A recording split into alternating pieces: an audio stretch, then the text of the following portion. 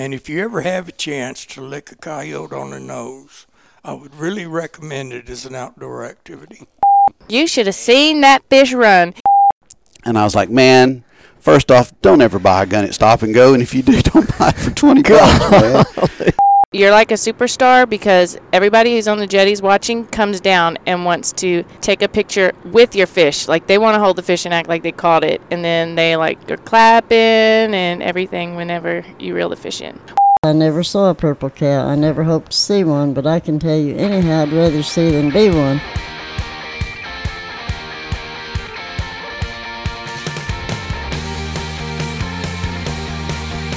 Howdy, folks. Welcome to episode 17 of the Coastal Advocacy Adventures podcast. In this episode, we meet up with Matagorda Matt, Steve Brown, and Sean Porsche at K6 Island Sports in Jamaica Beach. If you've been following the podcast, then Matagorda Matt should be a familiar name to you. Matt's a hell of a fishing and hunting guide operating out of, well, Matagorda, of course. You can check out Matt at captmatagordamat.com. That's CAPTMATAGORDA Matt.com. So Matt texted me a few weeks back and recommended that we do a podcast with Steve Brown, which was a great idea. And the Brown name is another one that should be familiar to any angler that loves to throw artificial and catch big trout. Well, Steve, son of Paul Brown, is carrying on the family tradition of creating innovative plastic bakes like the broken back corky, the peanuts, the rattle flap, bug eyes, and he even has some of the classic style shrimp tails or soft plastics that we like to use. Now you can purchase Steve's high quality lures from K6 Island Sports there in Jamaica Beach or online at k6islandsports.com. And Sean was the proprietor there, and she was kind enough to let us record this podcast inside of the store. And she even jumps in to tell us more about this awesome shop where you can find some of the unique fishing tackle, gear, apparel. You can rent golf carts, kayaks, paddleboards, surfboards, and just about anything you'd need to complete your island experience. So I would definitely stop in if you're driving down the Blue Water Highway.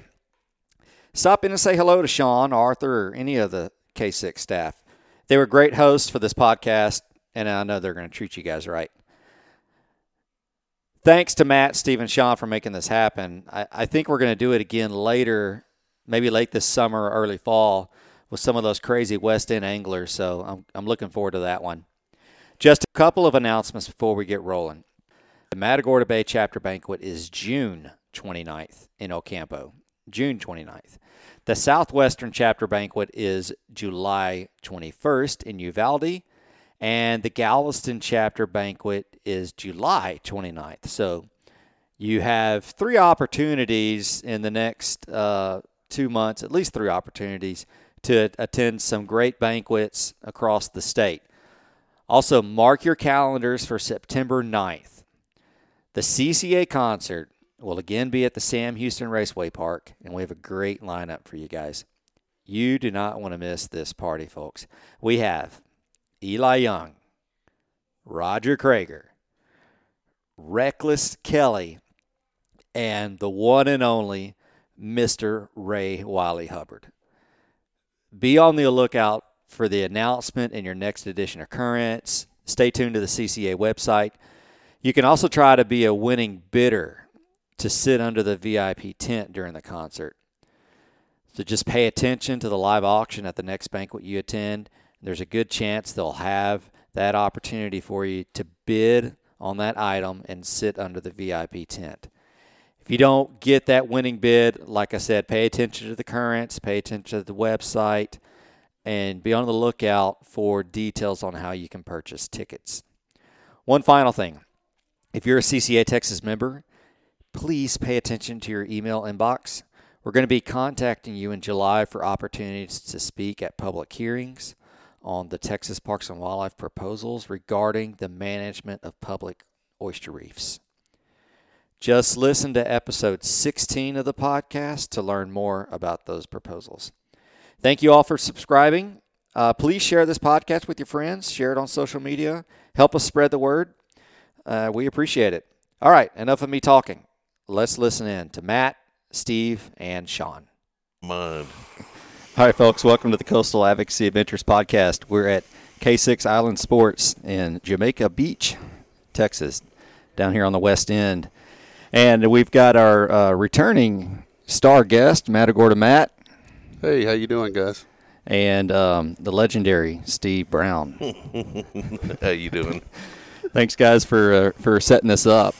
This is my first time into this shop, and the owner here, Sean's got a really neat space. Great selection of Brown lures. Got fishing tackle, fishing gear. You can do rentals. Sean, good morning. Why don't you tell us a little bit about this place? Good morning. K6 Island Sports is your number one spot on Galveston Island for fishing tackle and gear. We have a wide variety of things that you need to fish Galveston Bay and beyond. We have some stuff for fishing the surf. We've got all of Steve's lures, and we can also rent you golf carts or paddle boards or kayaks. How long have y'all been here? We've been here just over 3 years. Cool. And this is neat. Like you said, you've got Yeti gear, shirts, merchandise, apparel. Probably one of the larger selections of Steve's lures that you could find anywhere. It's about the only place. She's got them all right here in the shop, and every color and pretty much every style that we have right now. We've even this past weekend I made about 1,700 soft tails, the old where it all began with the shrimp tail and the big shrimp tail and 2 different sized mullet and a sea devil and a split tail worm that we've had for a while. I'm really looking forward to hearing about that whole process and the ins and outs of lure making and the goods and the bads. So it has its moments. It definitely has its moments. But we've been doing this. Dad's been doing this since '72 when they couldn't find shrimp and decided to make some out of plastic, and actually stumbled across the original, first ever shrimp mold. It was 2 pieces of plaster repairs that they had plaster casted this wooden cutout that my dad made. And it's a one hole, just one at a time, with a hot plate and a little tin pan full of plastic. And we've come a long way from one at a time, thank goodness. Now we're using a injection machine that shoots me out 24 at a time, and you're still 100% hands on. Yes, and it's since Dad's decided to retire for about the 30th time of his life. Enjoy the water down there. They're down in Lake Charles on the little bay that we can catch redfish and trout in the backyard, and he's got a little kayak that he goes out on. So he's out there playing, and I'm in the shop working. So let's start back at the beginning. How old were you as a kid when you first remember your dad getting into the lure business? I was probably 8 or 9 years old, and I just been sitting in the shop since I was about 10, watching stuff and pouring and trying to earn. He'd pay us for whatever we worked. He'd pay us a couple cents per bait, and you get out there and work as hard as you can and make as much money as you can. And we always we strive on having something that's a quality product for the guys out there. If it's not good enough for me to use it, if it's not perfect, it's not going out. Well, I'll use the ones with the blemishes on them. They fish the same. They just don't all look the same. Yeah. So we've been pouring. Dad started with that shrimp tail, and it's funny. The very first tournament where they were giving a boat away, Mr. Bubba Silver was using one of Dad's shrimp tails and actually caught the big trout and won the Boston Whaler with the cool old, Boston Whaler with the trailer and the motor and all the stickers. And he kind of really took off after that. Dad started creating new and different shad and shrimp and just watching him cut one he carves them out of wood, makes a positive, and then started making molds from there, and we just kept innovating.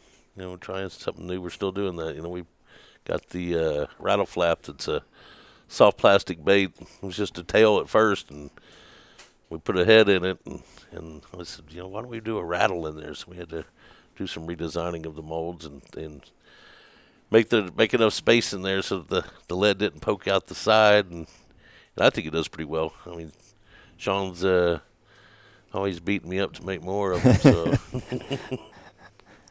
they must sell pretty good then. I assume that they. Yeah, it's one of my favorite baits to fish with. It's a pretty simple bait, but I spray all of those, with the different colors. I could do the broken backs and the rattle or the bug eyes. All those are hand painted, and everybody gets involved. Mom still does the eyeballs every once in a while. She'll come out and she paints the eyeballs on each one, and So walk through the process real quick. I mean, you already mentioned making the molds and a little. You talked a little bit about pouring, but just go through step by step. What's involved and how much labor goes in. Oh man, to making these things. Well, on the soft tails, it's basically just you're heating the plastic up and you're injecting it in the mold. And you pull it out, and afterwards, we would hang them on these racks that we have, these ancient old racks that hold 24 at a time, and dunk the tails and let them dry. And then the next day you go and bag them up. But the broken back, that jointed bait, that's the one that's a bit of labor intensive there. It's got a wire body structure inside of it that actually all of my products, everything that's in my product, my bait it's all sourced here in America. My wires come from a place up north, and the tape comes from a place here in Texas. My plastic all comes from here, and we bend those wires, each one of them, and they have to be perfect to perfectly lay inside the mold, or it's gonna foul the bait. It's not gonna come out proper. Mm-hmm. And we just load them in the machine. Every 2 minutes, you got to feed the machine the mold. It's these big aluminum plates, and put it in there, and you pump the color out, and you pull them out. And then we would go into the shop with that bait, and Mom would put the eyeballs on them, and then I'd hang them up and then hand paint each one of them with an airbrush. Then we have a final process that we do, and then you let them sit overnight and dry, and then the next day you bag them up and bring them to Sean. So when you hand paint, you got different colors within a lure. How do you do that? I mean, how do you tape them, or you just no? It's all freehand. It's all freehand. Yeah, a pretty simple looking airbrush. I mean, it's just a glass jar with the. We finally got one that's kind of looks semi-professional. Well, before we were shooting with some Hobby Lobby plastic, push the knob and the paint shot out, and now we've got one that took me a while. Dad loved it, but I hated it because it was too elaborate. You had to push down, and you could vary the airflow, but now I love it, and it's opened up a lot of different colors. I'll go back and look in some of those old fishing magazines and see what were the colors then and what are the colors now, and just try to. It worked then. It's got to work now, man. Weird, like gold with the black stripes down the side that you'd think, wow, I remember that bait. That was an old, chugger bait or something, and bring it back out. It works. So we just try to give the guys what they want, color wise. Sometimes you can't please them all. There's Matt in the middle just looking at me because he's always wanting something different. Hey, we love to play with the color schemes, whether it's clear water, dirty water, depends on the depth that you're, fishing and the time of year also, How do you, so the colors, I mean, I don't assume that those come in, you have to mix them, or does it come pre-mixed? We mix, there's a formula for each of our different colors that we've had for years, trial and error of how much of purple to put with how many drops of black, and maybe just a touch of brown or something to give just as an example, some strange grape color that we'd have that, it works. But we mix each, in a small batch, so the colors try to stay true all the time. Yeah. Not a big, just in case something gets mixed wrong, you haven't burnt through a whole lot of base material there. And it keeps the colors fresh. So do you have like a cookbook you follow, or do you have all this now at this point in time, and you're like pretty much memorized? The paint stuff is in my head, most of it now. But we have a list. There's a magic list somewhere in there that Dad pulls it out every once in a while and says, here, follow the directions. I am old man, I got it. But it's amazing what all of the knowledge he's just picked up from all the guys in the water. That's how this became. He listened to what they wanted, and that's what I'm trying to keep doing, is listening to you guys, and it's fun. It's a lot of fun doing it. You get some satisfaction of this new bait that we've got out, the goby. I actually caught a trout off the seawall using it, so it is a proven bait. If I can catch a trout, it'll work. But it's fun going out and seeing people and hearing the stories. And so does it actually look like a goby? Yeah. From going fishing with Matt down there, one of the fellas down there brought it to my attention. And Captain Jerry. Jerry, yeah. And he sent me a picture of a half-digested one. And, Google is your friend, man. Google goby. Well, goby and blennies are on the oyster reef, so if trout feed on reefs, it kind of it makes sense. And it's just listening to the guys. I went back and said, Dad, look at this. And he said, come here. So I haven't seen it. I assume it's a smaller. There's one on the wall over there, okay. Isn't there? Do we still got any gobies left? Oh, there they are. Yeah. Yeah. It's got a rattle and a lead head inside and a sharp hook. Jerry, Mr. Flounder, pulled one out of a flounder. And he loves his flounder. Oh, yeah. Yeah, he's a machine when he comes. There goes. That must have been the last one there. It's going on the rack. Or no, they sold it. It's going in the bag. All right. Going out the door. Raw team. Flying off the shelf. Yeah, well, that's the story of the lure business there. No, it's fun. I mean, there's always somebody, lurking in the background trying to see what you're doing, but, it's just business. Yeah. There's one right there. You can kind of see the. Arthur just brought us one. We for the longest time it was easier. I won't say easier, but it was more economical to shoot either clear plastic or pearl plastic, because I can airbrush those many different colors. I can do a whole 200 broken backs, and I can do them all clear with different color inserts, and then different paints on the backs and the bellies, and give you, instead of 200 of the same color, if I did purple plastic, the way this machine works, you have to clear it, otherwise it's gonna burp some plastic. In clearing it, you have to do an actual run, right? Yeah, you have to clear it, and you're wasting. And then and we try not to waste anything. We recycle as much as we can. Of the different colors, regrind all the scraps, so very little waste. It's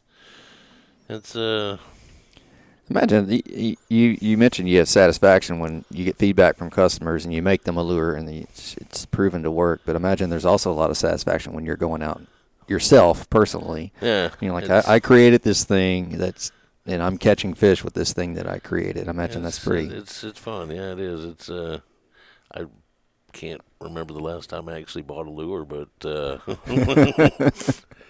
not allowed to fish with live bait either. So I usually go and buy croakers and set them free. Let them go. Yeah, go find Nemo. That's where you should be. Just kidding, all you croaker guys. Keeper. We're gonna wade into a hot button issue here, I think. No. Hey, save a trout, eat a croaker. So Matt, yes, let's sir. get to you. How often are you using brown lures? Actually, those are Steve's lures. Steve's lures. Yes. Sorry. That's okay.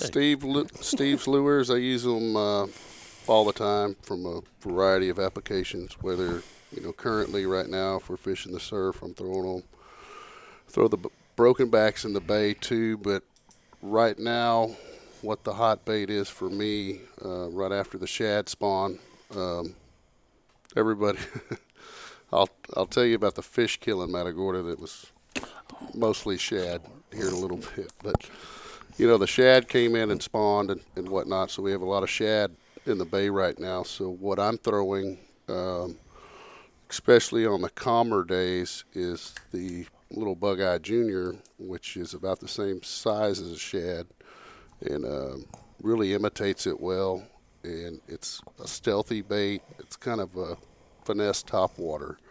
There's not a lot of rattle, there's not a lot of clacking, and that's what's going to draw that big fish to strike it. And so, what about Steve's lures why is that seem to be your go-to? What is it about those lures that you like? I've always, I started throwing them probably 18 years ago. And what I like about them is that when a fish hits it, it's not a hard bait, it's a soft bait. And I think that those fish hold on to it a little longer. And if you miss the fish, then it's more susceptible to try to come back and get it being a softer bait. Because it felt natural. Exactly. Yeah. Yes, sir. Steve, what's the deal with, the type of plastic that you use? There's some plastic baits that cannot withstand, several trout bites or pinfish bites, but the deteriorates or breaks off. But so, what is it about the plastic that you use that's able to withstand all these? We've been using the same manufacturer for our plastic, the same producer since the beginning. How Dad found this, they were he worked for the airport. He worked for the Federal Aviation Administration as a radar technician. And there was a controller that was on the top floor that kept breaking the stuff that he had to fix. And they got to know each other and started fishing together. And they would pop and cork and live shrimp, man. And anything, they were good, too. The gentleman's name was Bill Norton. I think you've heard of Norton Lures. That's Bill. My dad worked together. And they're coming, all their catch, they would sell their bycatch to like Guidos and Pier 21 to make their gas money and take the rest home and feed the family. And they got a year where they couldn't get any. It was a bad year for shrimp, man. They had to do something. And they were flipping through one of those Field and Stream or, Sports Field, old sporting goods, fishing magazines before there was fishing magazines. And they saw this hot plate it was MF out of Dallas. And you could make your own bass worms. I was like, man, we could make our own plastic shrimp. Because at the time there was one out. It was called Boone. It was a little bitty short, the Boone tout tail. And they basically, like I said, found that plaster cast mold, that very first one, and it just grew and grew from there. And they'd be out catching, boom, boom, boom, and just knocking them out. The guys didn't have any bait. They're like, what are you fishing with? And, I've got these. Where'd you get them? From the garage. Can I get some? And it just grew from there. And like I said, that first, it was the Marburger Miller Lite GCCA tournament, I think. And, golly, I think it was late 70s, early 80s. I think I had just started driving. And Bubba pulled that boat up. I was like, man, that's the stuff right there. But, yeah, I just grew from there. Mr. Pete Tanner, he was really influential on the Corky. Dad's first soft plastic suspender, and his son wanted a soft plastic Zero Spook. And Dad said, well, shoot, I'll try to do something. And he finally, they were out fishing with this thing, and man, started catching big trout on it. And then, Mr. Wallace, of course, he was down there. In fact, there's one of Mr. Wallace's fish. If anybody wants to come see one, come by K6. One of his better mounts was given to me by Mr. Jim Lavelle. He drove that up here, and that's one from Trinity. It's about an 8.5 pounder. Beautiful mount. But, yeah, Jim caught that big fish in Baffin, and my mom and dad were actually out of town at the time. There was before cell phones, and people knew where I worked. Man, my phone started blowing up at work. Like, what in the world's going on? I finally checked my message, and somebody said, go get the newspaper. So we cut the newspaper, and there it was in the paper. I was like, oh, my God. I couldn't wait for them to get back from out of town. They came home, and in between the storm door and their front side door where the house was just full of all kinds of news clippings and, telegraphs and stuff from guys around and letters and notes and stuff. It was very neat. But man, it was gangbusters after that. Yeah. How long did it take your dad and whoever was involved in the final Corky product?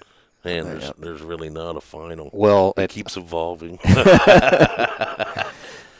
I guess from the original idea to the point of it man. becoming so popular with this fish here. Oh gosh, it was 6 years, and they've still. I mean, from the first one that we ever poured to the one that's on the market now, there's cosmetic changes. I can pretty much, if you have an old one in your box, I can look at it and go, and I think I may have poured that one. Yeah, there was a time when Dad was beating cancer's butt, and gosh, it was 2000 that I was over there pouring during the daytime. His mom and I just trying to make it happen. Keep it up. Yeah. So, but he's good. He's 83 and goes out in the kayaks by himself. Of course, there's a trolling motor on the back end of the kayak, but yeah, he tours up and down Bayou Guy and catches a few trout and a few redfish and puts back to the house and cleans them and they have them for lunch. So he's living large. And so now you're full time. I go down there on the weekends. The shop is still at their house, which is another benefit of getting out of Houston. It was funny. They went to when Mr. Tanner passed away. They came in on a Saturday, and I worked because Mr. Pete said, work when I go, I'll go. Well, they went into town and said, we'll be back about 6. I was like, all right. Well, about 3:30, they showed back up at the house in Lake Charles. I said, what happened? My dad came in, he goes, whatever it takes, I'll help you move all the machinery back to Houston. I was like, no, we ain't going that way. We're coming this way. He says, how do you do that? I said, this is Saturday. They just can't do the traffic anymore. And it's fun over there. You got mom and dad there. The water's out back. You take a break. You don't walk outside and look at the street. You walk outside and go, I think that was a redfish. You run inside and grab the pole and chunk something out there in front of it and try to catch it, and then go back to work. So it's all the pouring's done on weekends. Yeah, I go down there usually Friday evening. I'll head down there and so how many can you knock out on an average weekend? Broken backs, I usually do about 20 to 24 dozen. I did 1,800 of the soft tails this past weekend. Six different tails, 4 different colors, and about 4 each, 4 pours of each. Depends on how badly she's screaming for. I want pink rattle flaps. Jeez, Louise. Yeah, some of those colors. The first time we ever poured pink, I remember walking in and like, pink. Really? Ain't nobody gonna buy pink. Nobody fishes with pink. And all of a sudden, that's all we could. Everybody wanted pink. Of course, Matt's our good friend Jesse. He had Captain Jesse sent so many people up there. My mama renamed one of the colors. Jesse said. Yeah. What do you need? Jesse said I need this. We know it's up there on rack number 2.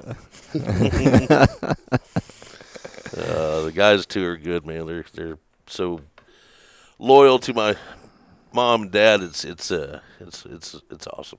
It's good to hear that. Yeah. Yeah.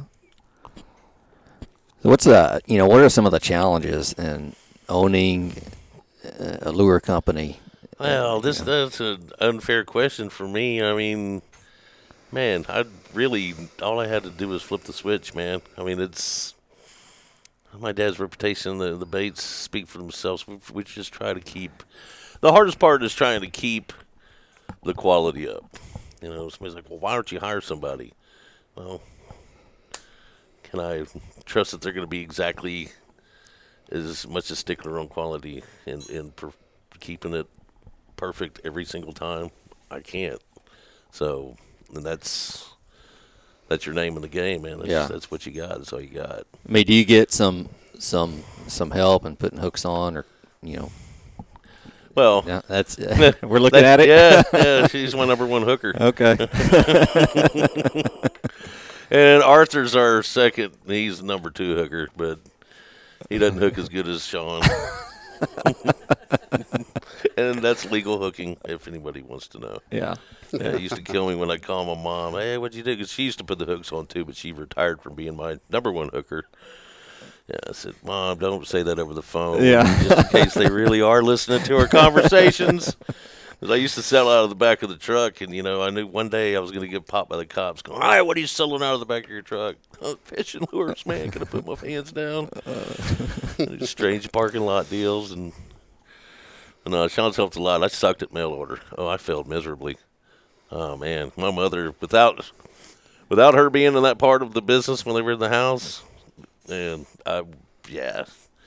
you need to have a whole separate room and a whole other person to do all that. And in fact, they got an online store here that you don't even have to come to Jamaica Beach if you don't want to. You can pretend you're there, sitting in your underwear in the middle of your den, and hey, I want to buy a broken back. Ooh, I need some shrimp tails.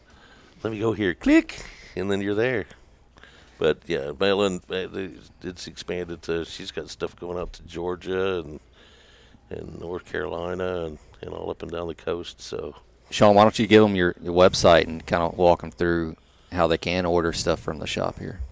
Okay, our website is www.k6islandsports.com, and if you just go to our homepage and you click on Shop for Lures, we've got a wide selection. Everything that Steve brings in, we have on there. We try to get most orders out within 1 to 2 days, and we mail priority, so usually you get it within a day. And as soon as he brings stuff in, I try to get it online, although sometimes it takes me a day or two when he when he gives me a whole lot of stuff. But everything should be out there. So that's an easy way to get a hold of this. Yeah, you don't have to if you're not on the island or you live out of state or somewhere. It's a big help. Yeah, and like I said, I sucked at it. I don't make good boxes. We have a lot more people ordering from all over the place, I think, now that we do have it online. Yeah. Because they don't have to meet you, to get the baits. So that wasn't very nice. The coverage area has spread. What, they don't want to meet me? Is that bad? No, I'm just kidding. So Matt, do you just call up Steve when you want something, or how do you? Yeah, pretty much. Or he shows up. Yeah. Special delivery to Matt. He takes me wade fishing when I tell him I don't wade. And do swaps. Yeah. He took me out, tried to kill me a couple weeks ago. Oh, man, it wasn't that bad. Mud up to my knees, man. Don't know if you've seen me. I got a body made for radio. Short, fat, and out of shape, man. It's not pretty me getting back in the boat either.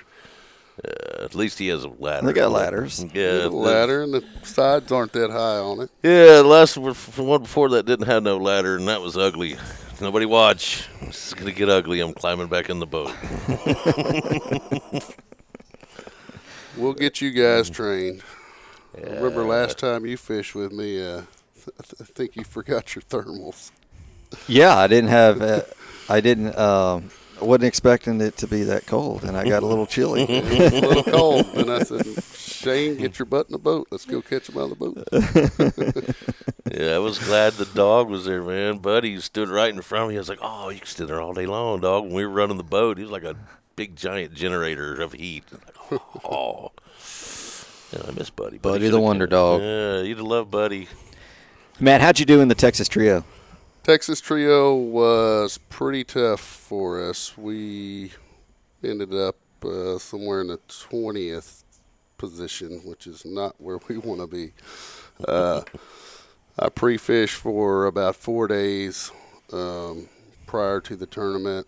Was on some pretty good redfish. Been on some really good redfish for a school for about a month and a half already. And but they're just really not tournament winners. I mean, they're just good, medium, upper slots. You know, they're all 6'8", 6'10", 6'12", instead of, 7s and 8s and 9s. So, I ran around just checking a bunch of stuff. 4 days prior to, we had been on some big trout. The week before, was pretty confident we could get back to them. Mr. Flounder, Jerry West, he had the flounder hemmed up for us, and so I went around looking for, bigger reds, and the day before I ran up in a place and I checked this spot, and I get in there, and we're kind of filling it out, trying to figure out where they're at. About an hour later, I find them. There were some reds tailing in front of a drain on a reef, and they're sitting there, and that little blue tail's just flapping at me, saying, "Come here, Captain, come here." So I fire one in there, hook one, get it all the way up to the boat. I swear his girth was 13, 14 inches wide, well, just on one side. And, I think it was probably close to a 9-pounder. He pulled off right at the boat, was fine with it. Threw back in there. We popped a 26 1/4 that went 7 pounds, 8 ounces. Threw back in there, popped a 27 1/4 that went 7-12. So I felt pretty confident that we had, some big enough redfish to contend. The next day they weren't there. We got our keeper and we got our trio, but we just didn't get the fish we needed. But we redeemed ourselves the next weekend. I fished the Shriners tournament with clients of mine, and my client called me and he said, Matt, I'd really like to try to win a division. I said, okay. I said, well, let's go for the redfish division. And we went back to where that school of reds were and grinded it out. I really didn't have much confidence in it because the water looked like yoo-hoo. Mm-hmm. I mean, it was just dark. And worst I've seen it.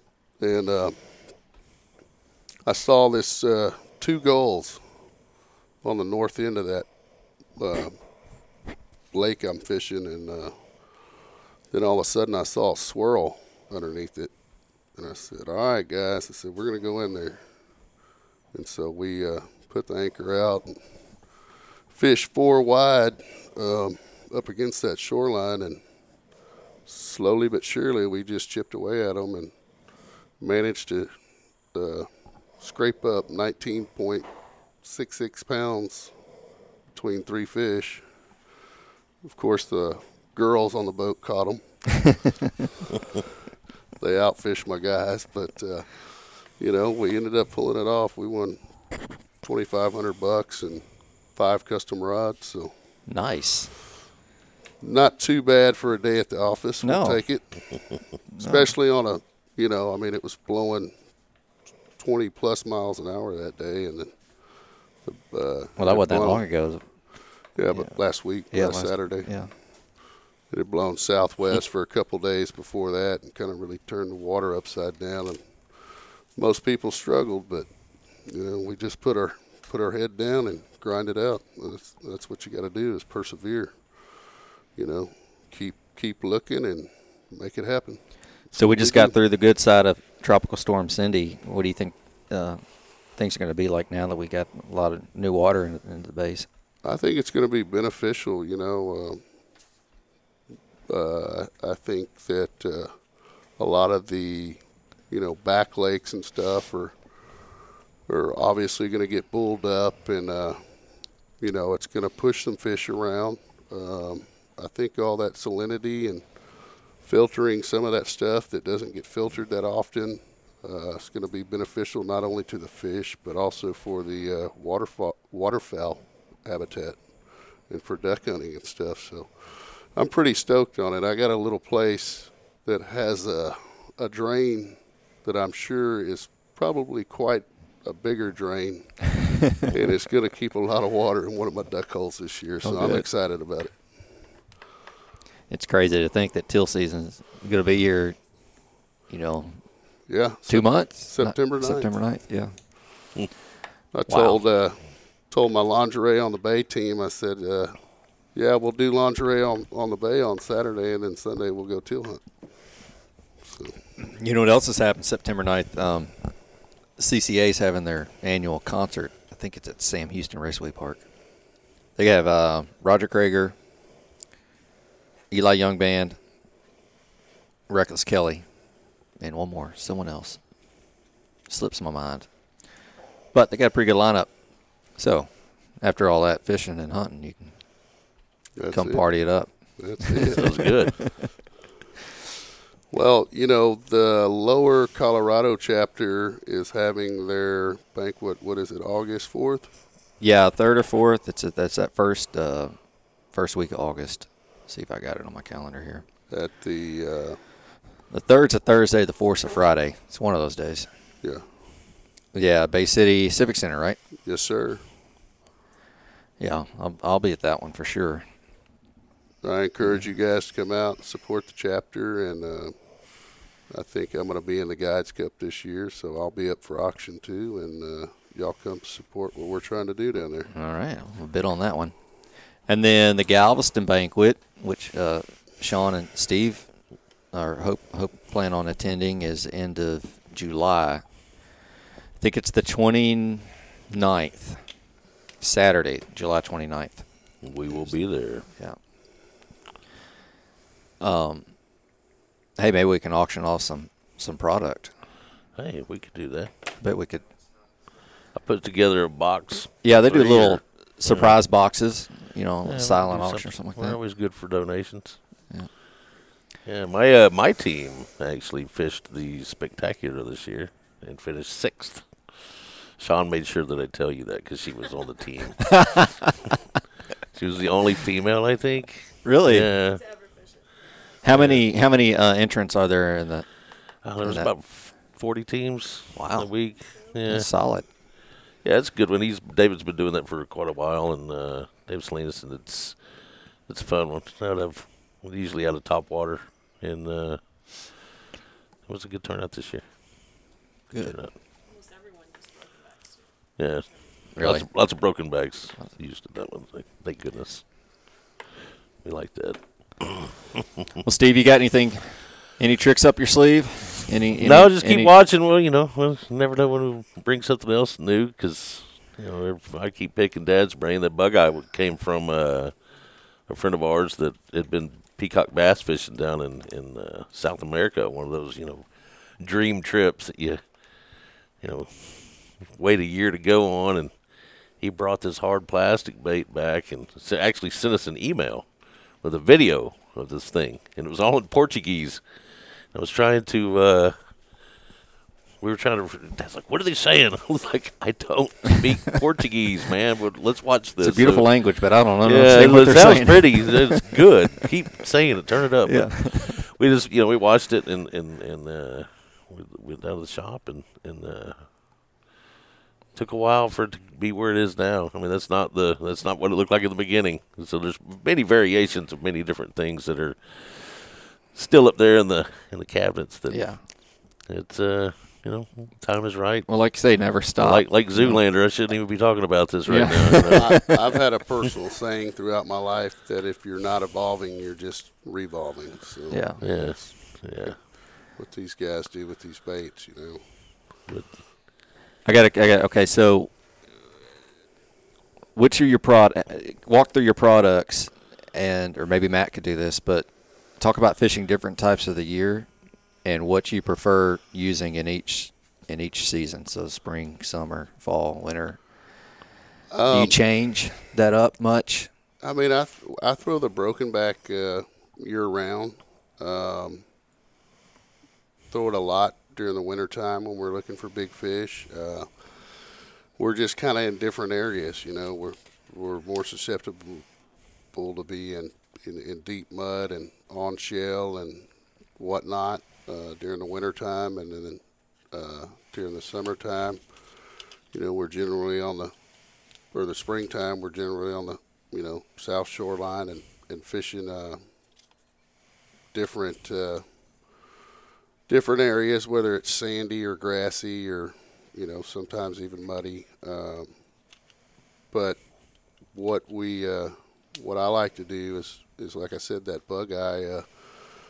This time of year, I really like that junior because it looks really natural like a shad, and then it also floats, you know. The broken back is more of a sinker and a twitch bait, so it's just different presentations with some of the various baits that they got. And I'm trying to help Steve create or weight a broken back and develop a fast sinker, so you could actually work it faster when you're fishing deeper water, or fishing it out of the boat and stuff like that during in the surf and stuff. So we're working together on you know, modifying some stuff and doing some stuff also. You piqued my interest a moment ago. You talked about shad and the fish kill in Matagorda. Yeah, there's always media hype every year. You know, these pogies come in, and they come into the mouth of the jetties right there at the Colorado River, and so there's a lot of fish around them. I mean, the fish just start gorging on them. A year ago, I filmed a school of big reds just busting them. I mean, it was just freaking awesome. I mean, everywhere you look, you just see reds boiling. But these pogies come in every year, and what happens is they deplete the oxygen because there's so many of them, and then they start dying off. And you know, I had several customers call me, "Hey, what's going on in Matagorda? You know, we're up here in Caldwell or Dime Box or wherever. You know, I hear something about a fish kill." And you know, some other game fish do die, but for the majority, it's just the shad that die off. Yeah. You know, I think one guy scooped up a 6 or 7 pound trout, you know, and it's just because of depleted oxygen, you know. And it, like I said, it happens every year. It makes the news, and it's not good for business. Fishing is great. Come on down. Come fish with me, and we'll take care of you. Yeah. I emailed Parks and Wildlife, and they pretty much confirmed it was that area, like you said, just about every year. Yeah. During the spawn, there's a low DO event, fish kill. Doesn't affect fishing because, you know, the oxygen comes back real quick, and it's not a big deal. It wasn't red tide or wasn't anything that's going to stick around for a long time. It's been happening for a million years. Yeah. Every year it happens. So. Yeah. Well, it's, you know, I try to explain to people when they ask me about it, it's almost like the salmon when, you know, up north in Alaska. You know, they go up the rivers, they spawn, and they die. You know, it's pretty much the same kind of scenario, in my opinion. Anything new in Matagorda? Coastal Barbecue. We got a barbecue joint now. I'm excited. I saw that on Facebook. I haven't been there yet. I'm looking forward to trying it. Yeah. The previous bait camp owner, Russell Hicks, and his wife, Brandy, just opened that up, so we're looking forward to that. They've got new owners at Riverbend. They're an awesome group. Food's still great. Service is great. They're doing live music in there again, like they did back in the '80s. And Oh, cool. so yeah, it's the town has grown substantially in the last couple of years, and I mean, it's kind of nice to have some of those amenities down there, to utilize and whatnot, but the crowd's gotten worse. I wish they would have stayed up here in Galveston. That's why we left Galveston. Yeah, it's 15 years ago. We're not making any more beaches, but we're making a lot more people. I'm So telling it's you. just that one's not going away. You know what I would like to see the state do is kind of like what they did with hunter safety, and make it to where if you were born past a certain age, you have to go take a boater's safety course. And I think there might be something like that. Yeah, there is a boater's education course. I don't know. People. I don't know how effective it is, but there is one. Yeah. Yeah. Yeah. No, I think you're probably speaking to etiquette. Yeah. And I guess safety as well, but probably mostly etiquette. Etiquette. Yeah, it doesn't apply only to the French. Yeah, that's an issue, and you've got different users with different types of equipment, which adds another wrinkle into that. Brother, they're not going to let you off the elevator so they can get on. You think they're going to not buzz you in the bay with the jet ski? Yeah.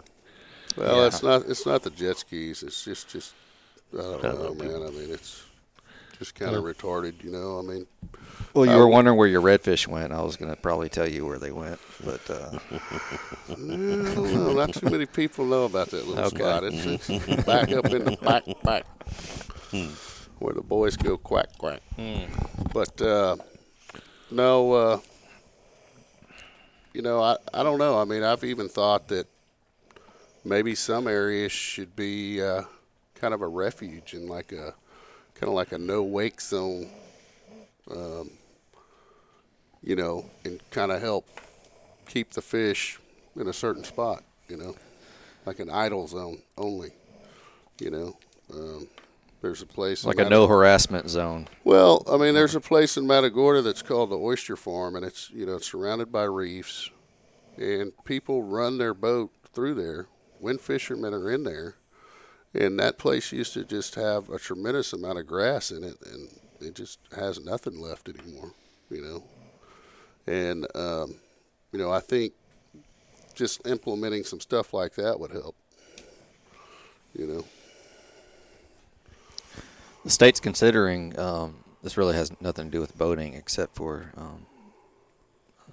I guess it would apply to commercial boats, but considering making sanctuaries or refuges for oysters. So like a no harvest in Christmas Bay. I No think- harvest in St. Charles, that sort of thing, I think Which it should will- happen. which will, it'll help protect those reefs, and it'll keep those reefs from being disturbed, which will obviously help game fish that associate it with those reefs. So that's a pretty interesting change in the way that they've historically managed commercial fisheries. So, with exception to the shrimp, because they do have nursery zones for shrimping where shrimp boats can't go into areas like Keller Bay is one where they can't shrimp in Keller Bay. Well, I mean, So that'll be interesting to watch. See how that if that passes, what effects that has. Yeah. Well, I remember, I grew up in Northeast Texas, and I remember, on some of the lakes up there, around the parks and stuff, they would have those buoys, where it's a swimming zone, and why not have it for like a fishing zone, And if you're going to come in here, you have to idle, instead of running, wide open and almost hurting somebody and scaring all the fish off. No, it's I think I've heard that sort of argument, but not with that sort of logic. I mean, because that you could say there's a biological component or there's a science. If someone did a study on that, there's a scientific component to that. So that's the kind of stuff that like Parks and Wildlife would need to help support decisions like that, because there has to be some sort of science involved with their decision. Well, making with the fisheries, at least. try it in East Matagorda Bay. Let it be the guinea pig. Let that be the pilot. Yeah. Yeah. No, that's interesting. Well, Steve, do you have anything else you want to share with the listeners about your lures or? Just come on down here. If you want to see him in person, Sean's got a wall full down here at K6, and just stay tuned. We're always putting something out in all kinds of different colors. That's the beauty of being me and having just this little shop, is that I have to make the pink ones because she keeps screaming pink. But then I could bring some purple ones in. It always happens. I'll say, I want to try this new design, this new color. And when I make broken backs, they're in a dozen. There's a rack that holds 12. And I'll make 12 of this. Limited edition. Yeah, this color. And I get stopped coming on. When I leave Lake Charles, I'll get stopped in Bridge City, Winnie, Baytown. Sometimes it takes me 5 hours to get home on a 2.5-hour trip because they say, hey, man, where you at? And I'll get home and, dadgummit, I should have made more than that 12. They're already gone. I don't even have one for myself. So, yeah, that's the fun part is, looking at, I was trying to see chartreuse. There's nothing I've never, would you eat anything that came out of the water that was chartreuse colored? No. But then I looked up anchovy on Google. Google's your friend, man. Google image. There's a chartreuse color. It's purple is chartreuse. Purple. That LSU colored. Yeah. Chartreuse actually penetrates water depth. The gobies. I was looking at the pictures of the gobies. There's a goby that's a hothead. It's got an orange head and a pearl white body. I'm like, well, that explains why hotheads were so. I may have said it last time I was on the show, but I challenge my customers to think. I really work one-on-one with them and take them underneath my arm and coach them and whatnot. And so one of my questions with my artificial guys I tend to ask is, and like I said, I'm challenging them to think, is I'll ask them, why is that tail green on that plastic? And they'll sit there. I'll let them think about it for an hour or so. And I said, guys, next time you go to Buddy's Seafood and get your fresh shrimp, look at the tail of that shrimp, and you'll see that chartreuse in there. And that's how you know that shrimp is fresh and whatnot. And they go, damn, you're right, Captain. Then I tell them I pay attention for a living. Yeah. I think you said if it doesn't work at first, listen to your guide or something like that. If at first you don't succeed, try doing what your captain told you the first time. That's it. You guys need to go fish with Matt if you hadn't fished with Matt. He's fun. Come see Sean over here at K6 Sports. Get loaded up on corkies and stuff, and then come see me, and I'll show you how to use them. That sounds like a good plan. I can vouch for that. So somebody wanted to make a special order. Should they contact Sean? Yes. And say, Sean, I need 24 of these, and she can put the order into you and do it up? If I've made that color before, right, I can't. Some people's idea of, and then these people make up goofy names for them. I don't know. It's colors top to bottom. I don't know where they can put these. I like their names. I'm not that creative. I'm just the monkey that punches the button, man. And no, it's just get a hold of her and she'll get a hold of me, and we'll make it happen. Cool. So they can come to the shop here in Jamaica Beach or k6islandsports.com. All right. We'll also be glad to tell them what dates are. Might repeat that. So. Okay. We'll also be glad to help you guys and let you know what pick colors out. If you don't know how to pick colors out, which ones are working in what areas. Okay. We generally tend to know all that information because we have a lot of people coming through that are fishing, So you've got reports you could. Yeah, I've got the fishing report here every day for sure. Awesome. Yeah, with the soft plastics that we've made, my dad said, what are you doing? You're going backwards. I said, but, these are more for, people who are starting out. If you get $10, you can get 10 different fishing lures. You can pick. We're going to have a worm bar type. Yeah. Like the old days. You don't need 10 of the same color of the same bait. get 3 of these and 2 of these, you know, mix and match, and put them in your little baggie and go about your bay. Well, it's great for the locals here that are, you know, fishing the lights and stuff. Come in and get you 10 of them and, you know, figure out which one they're hitting that night underneath the lights. Yeah, it's easy. Plus, you know, the young kids and stuff, you know, once they're just getting into it, or give them to a 5-year-old and they'll run around playing with them all day long. Yeah. That's what I do. Yeah. Well, I'm going to pick some up here when we press the stop button on this. So. Good luck, man. Appreciate it. No, I appreciate you guys. Thanks for doing this. Y'all have anything you want to close it out with? Just keep fishing. Be safe out there, buddy. All right. Come see me, Captain Matthew David, CAPT, MatagordaMatt.com. Telephone number 832-549-8183. Practice etiquette on the water, guys. Be safe. You know, I tell my clients, when in doubt, go slow. Also, if you're headed to West Bay out of the diversion channel, that channel has changed, guys, and you really need to be careful going through there right now. I think that's about all I got. All right, Phyllis. Appreciate it. Practice catch and release, and don't soak croakers. And with that, go get you a corky. Free the croakers. Free the croakers. Go get you a broken back.